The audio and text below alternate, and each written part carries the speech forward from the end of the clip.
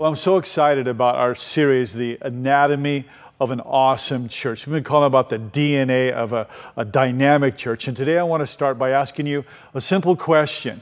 The question is this, is what kind of things you really love in your life? Well, I want to talk about myself since I'm speaking, but one of the things that I really love is I love my family. I love my wife, Kirsten, and I love our three sons, Forrest and Garrett and Jordan. They're a great joy of my life. I have loved fishing my entire life. Since I was just a little tyke, I love to fish. I love to go fishing in places like Bishop in Alaska. I love vacationing with my family in Montana and like to go fishing when I'm there also. And many of you have a place where when you're there, you just love it. Maybe it's the beach, maybe it's a lake, the woods, the mountains, the desert, Maui, Montana, Mozambique, wherever that is. I'm just kidding on Mozambique. But now I get to that place that I love, and I have a strong word for you that might seem a little bit strong, but I know that this is true about you. It's a fact about you and a fact about me, and that is that you love Mexican food. Come on, somebody, you love Mexican food. And I thank God for the day that He made the three basic food groups of tacos, burritos, and enchiladas. Can I get a muy bueno from somebody out there watching online? Well, there are many things that I love, but I want to tell you, seriously, a thing that I really love, and that is I love the Church of Jesus Christ. And I'm passionate about the Church of Jesus Christ. I really mean that. I also know that some of you might say, well, I don't love the church. And you don't even really maybe even like church. And some of you are skeptics about church and you're returning to church. And I get all that. And some of you have been bumped out of church. And perhaps your story is you were hurt or you were wounded. And I would probably feel the same way if I was you. But I love the Church of Jesus Christ in its many expressions in the world. I love churches that gather in schools like we have done for many years, storefront churches, theaters, in the plains of Africa, underground churches where it's illegal to meet. And I love the global expressions of the church. But let me be clear about this, is I love this church specifically. And I've been passionate about Sanctuary since we began with you in 2007. And I love this church. And I love what God has done in the community and beyond our borders. I love this church. And today, we're going to be continuing a series looking at some very important words of Jesus to the churches that we're going to read about in the book of Revelation. So today, we're going to begin to study a church that Jesus talked about that made an enormous impact with a great history, but was in spiritual danger. A church that was so caught up in activity, but was on autopilot, going just through the motions that they forgot who was at the very center of it all. As Kanye says, that Jesus is King. In the opening chapters of the book of Revelation, Jesus then sends a letter, 7 letters to the 7 churches of Asia Minor. They're recorded in Revelation chapter 2 and 3, which are the very words of Jesus himself. So I'm going to read to you from that, and it says this, Revelation chapter 2, beginning in verse 1. To the angel of the church in Ephesus write, these are the words of him who holds the 7 stars in his right hand, and walks among the 7 golden candlesticks or lampstands. I know your deeds and your hard work and your perseverance. I know that you cannot tolerate evil men, and that you have tested those who claim to be apostles and are not, and you have found them false. And you have persevered and have endured hardships for my name, and have not grown weary. But I have this against you, and you have forsaken your first love. Remember the height from which you have fallen. Repent and do the things that you did at first. If you do not repent, I will come to you and remove the lampstand from its place.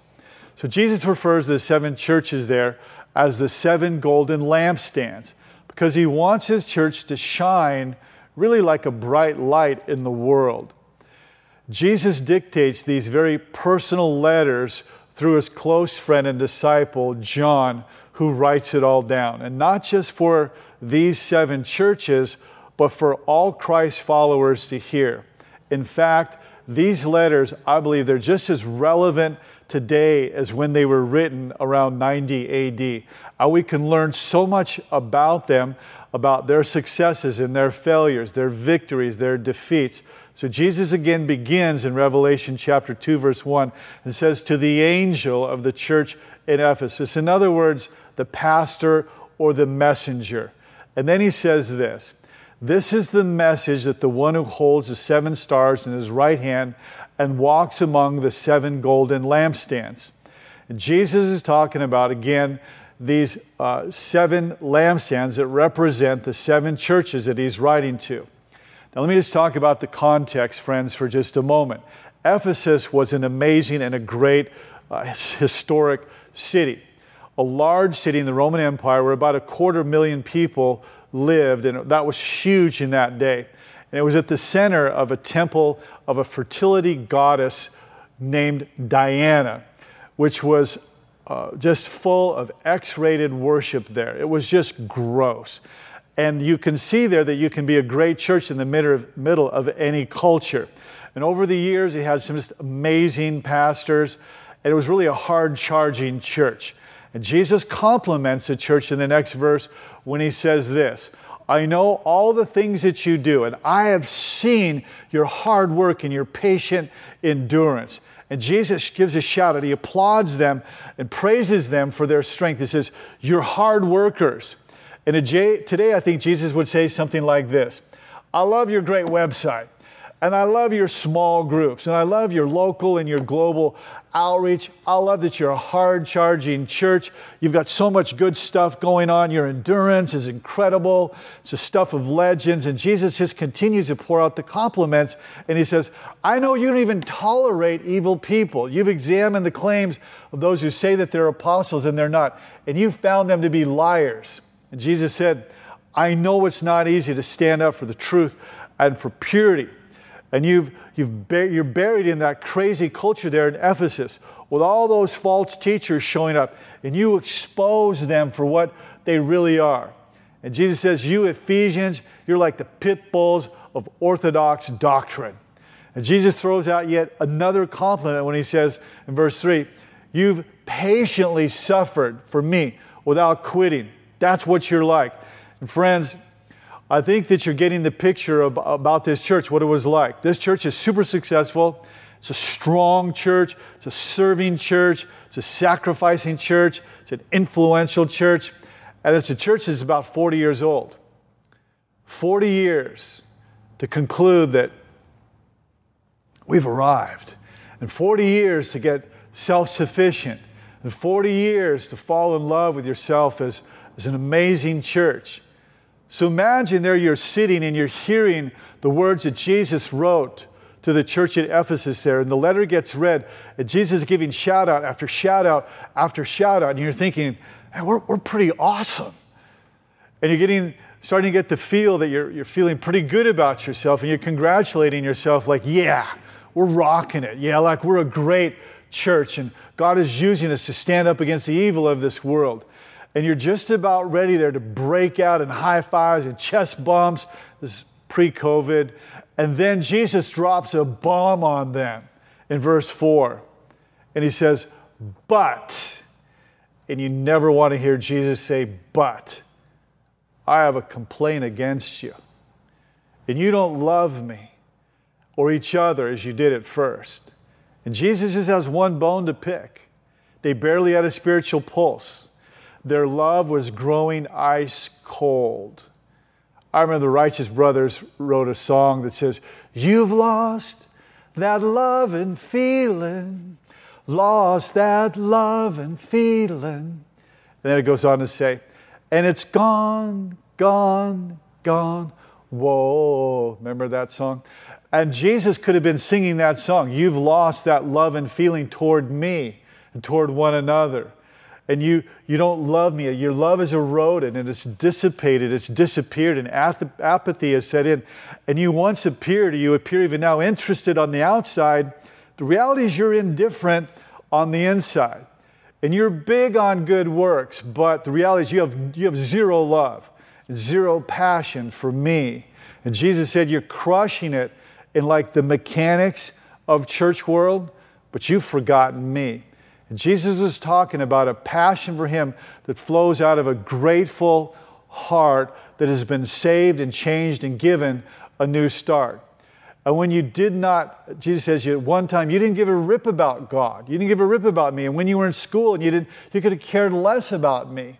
And when you're in the middle of your divorce and you were alone and isolated, remember that? And you were in the middle of your madness, and Jesus says, it was there that I died for you, and I rescued you from the dominion of darkness. And I brought you out of that into the kingdom of light. And remember the first passion for me that you used to have?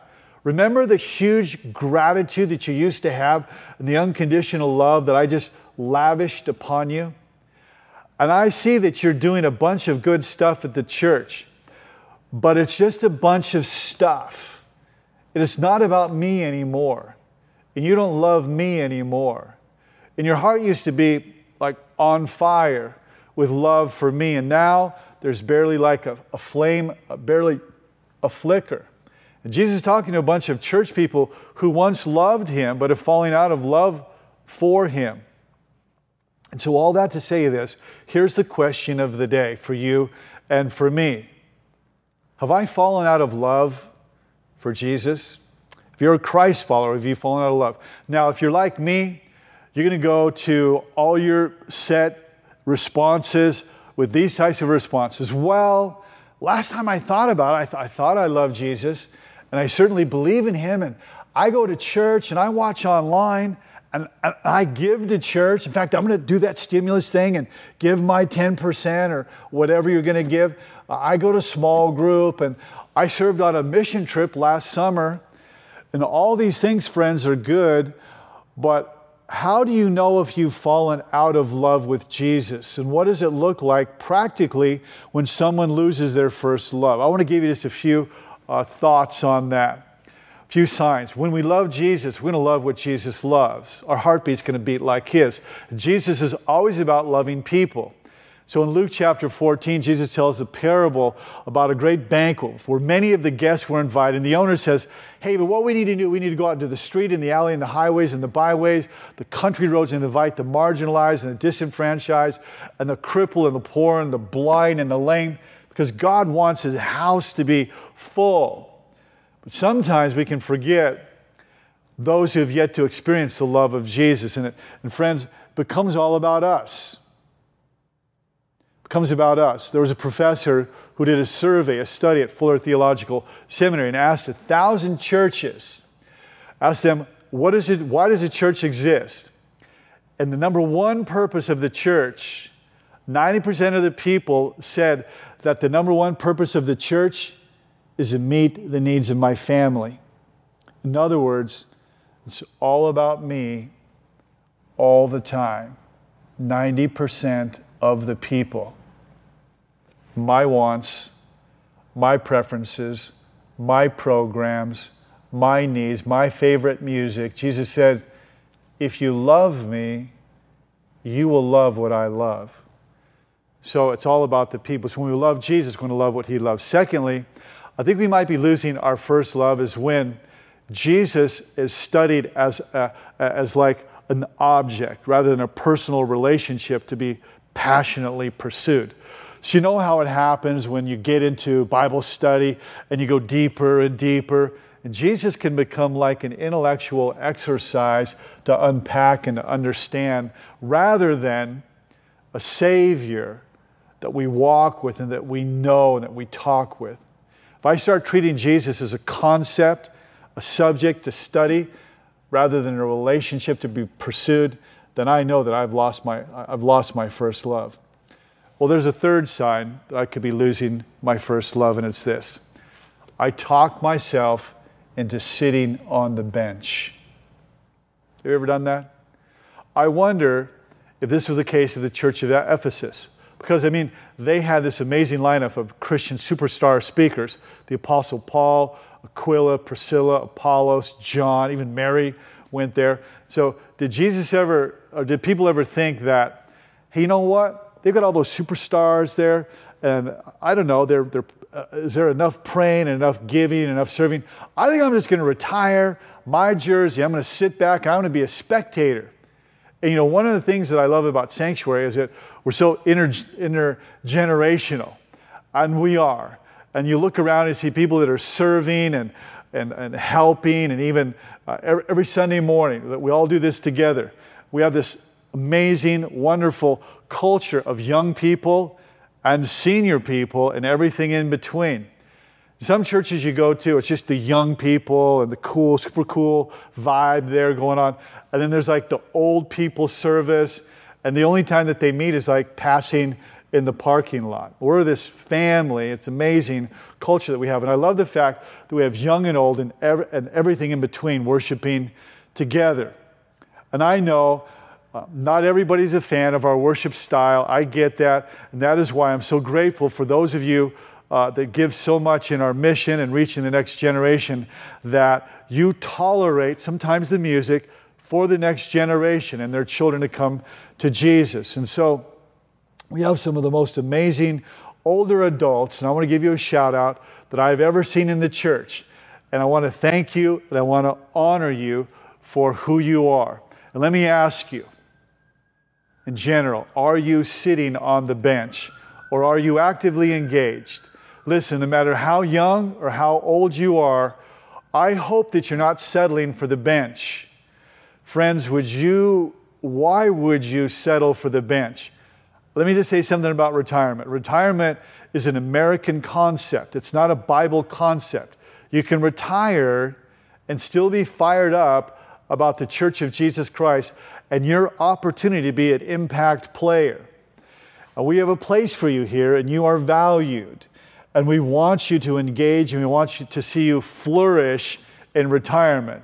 So please, please, I'm begging you, don't rust away in what could be the most fruitful season of your life. There's a whole emerging generation in this church that we need and we long for your mentoring and your love and your life experiences and your coaching and your prayer and who you are. And so perhaps we could recapture our first love if we've lost it. And so Jesus tells us in verse 5 how to be restored to a first love status. When he said this, remember how far you have fallen. Repent or turn back to me and do the works that you did at first, or return. So remember, return. And Jesus said, if you don't repent, I will come and remove your lampstand from its place among the churches. So here's the remedy for recapturing your first love. Number one, remember.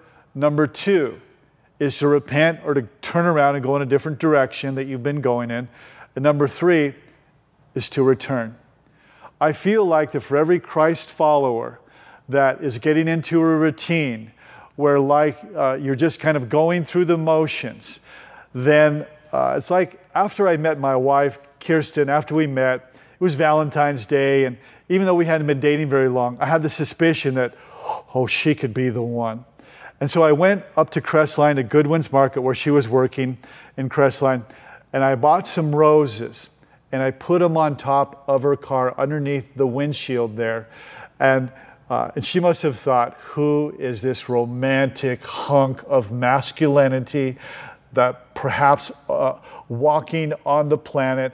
But to be honest, I haven't been doing those red roses like I did that first time. And I think that's a picture of what happens with relationships over time. We don't put the same amount of effort into them that we first did. And Jesus says that this is what happens in our relationship with Him. He says, remember how it used to be. Remember when you came into a relationship with me. Remember how it felt when you were first forgiven and how you gained new hope and a new identity and new life. Remember when you were first in love with me. Remember the pit from which you were rescued from. You go back and you look when, and you begin to, Jesus is saying, you begin to lose your passion for me. Did you take your eyes off of me, perhaps during a rough time? Did you get busy making money and caught up in that? Took your eyes off me? Did somebody hurt you in the church? Did you get cynical or apathetic about being with me? Was it an addiction that pulled you away? What was it that pulled you away? Have you been maybe faking it so much that you're not even sure or know when it happened? Did you take your eyes off of me during a tough time? Well, Jesus said that to remember then and to repent. And we might see a relationship with Jesus as something that kind of naturally fades away over time. Like, oh, I used to be that way. I used to be passionate. I used to be on fire for Jesus. I used to be all about Jesus. But I'm getting older now and more mature and more familiar, and I'm not so into it. I'm not so committed. I'm not as radical as I used to be. And when you land in this spiritual place, Jesus says that the best thing that you can do, there's the best thing, your best life is found on the other side of repenting. This is not your condition is not an irreversible condition. And friends, you can do something about it. There's a guy named Tom Smith that tells a story about visiting a nursing home. I really don't like visiting nursing homes. I had to do it for about 10 years with my mother, but he visited a nursing home, and I've been there many times, and he took a rose, and he had it in his hands, and he gave it to someone in the nursing home who was still alive enough to receive the flower and a word of encouragement. And he found himself looking at the worst cases of patients strapped on the carts, and you've seen him looking helpless. And he neared the end of the hallway, and he was about to bump into a woman, almost 90 years old, strapped to the wheelchair. And her face was hard to look at. That empty stare and the white pupils made it obvious that she was blind. She had a large hearing aid, and it told him that she was almost deaf. And she had this discolored and running sore on the side of her face, and she was being eaten away by cancer. So she's just drooling. The facial nerves go numb. The seventh cranial nerve goes numb, and she's drooling. And her name was Mabley. And so she's in the nursing home there, and she's been in there for like 25 years. And he took the flower and he put it in her hand, and he said, "Here's a flower that I want to give you for a happy Mother's Day." She held the flower to her face. She tried to smell it, and she spoke, and she responded with a very clear mind, surprised him. And she said, "Thank you. It's lovely. But I want to give it to somebody else, and I can't even see it. You know, I'm blind." And he said, "Okay." He said, "Of course, Mabley." He said, "Go ahead and give it to whoever you want." So she heads down into the nursing home, and she stops, and she held it out, the flower, to another patient there, and she said, "Here, this is from Jesus." And it dawned on him that this was no normal human being. And he asked her, "What do you think about all day?" And she said this, "I think about my Jesus and how he's been so good to me. And he's been awfully good to me my whole life."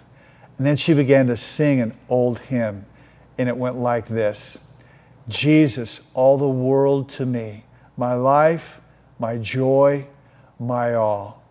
He's my strength from day to day. Without him, I would fall. When I am sad, to him I go. No other one can cheer me so. When I am sad, he makes me glad. He's my friend." And so let me ask you, is Jesus still mean the world to you? Is he still your strength from day to day? Is he still your friend who makes you glad when you are sad? If not, remember from where we have fallen and repent. This is not an irreversible condition. It is reversible. And then Jesus said, return. Not to all the things that you used to do, the emptiness scene, but the things that brought you intimacy with Jesus, where you were talking with him, conversing all day, being still enough to listen to him, where there was intimacy with Jesus that was just kind of going through your life with him by your side. And intimacy perhaps is going back to school someday and saying, "Hey, this is scary, but I know that Jesus is with me." Intimacy with Jesus makes all the difference in your personal life. When others hurt you, you know that they were deeply affected. And so all that matters now is that you remember, you repent, and you return and do the things that you did at first. The feelings will follow. And here's my last question. If we don't remember, repent, and return, what's hanging in the balance? Like, what is at stake if we don't fall back in love with Jesus? Where Jesus said this in verse 5, if you don't repent, I will come to you and remove the lampstand from its place. Jesus is saying, look, if you don't do this, I will stop working here like the church at Ephesus. And this is the most sobering realization about the passage, is that if you go to Ephesus today, the lampstand has been removed and there's no church there. None. 2,000 years later, the light of Jesus, of this once great, amazing church with great leaders and a great history, has been extinguished. And what could have happened? It began with a slow progression of drifting away. They left their first love. And friends, listen to me. Sanctuary is a great church full of great, faith-filled people with a great history. And no question, we're looking ahead to the greatest days ahead of us. But in light of the words of Jesus in Revelation chapter 2 here, I want to make a declaration over us moving forward. And this is the declaration, that our number one passion will always be to love Jesus Christ with all our hearts and our soul and our mind. We want to worship and love Him with all of our heart, all of our strength, and all of our soul. And I want our worship to be all out. I want our number one passion always to be about loving Jesus Christ. And may we always be known as a church that absolutely, unflinchingly loves Jesus Christ. May we always be a church that our identity is firmly established in Him.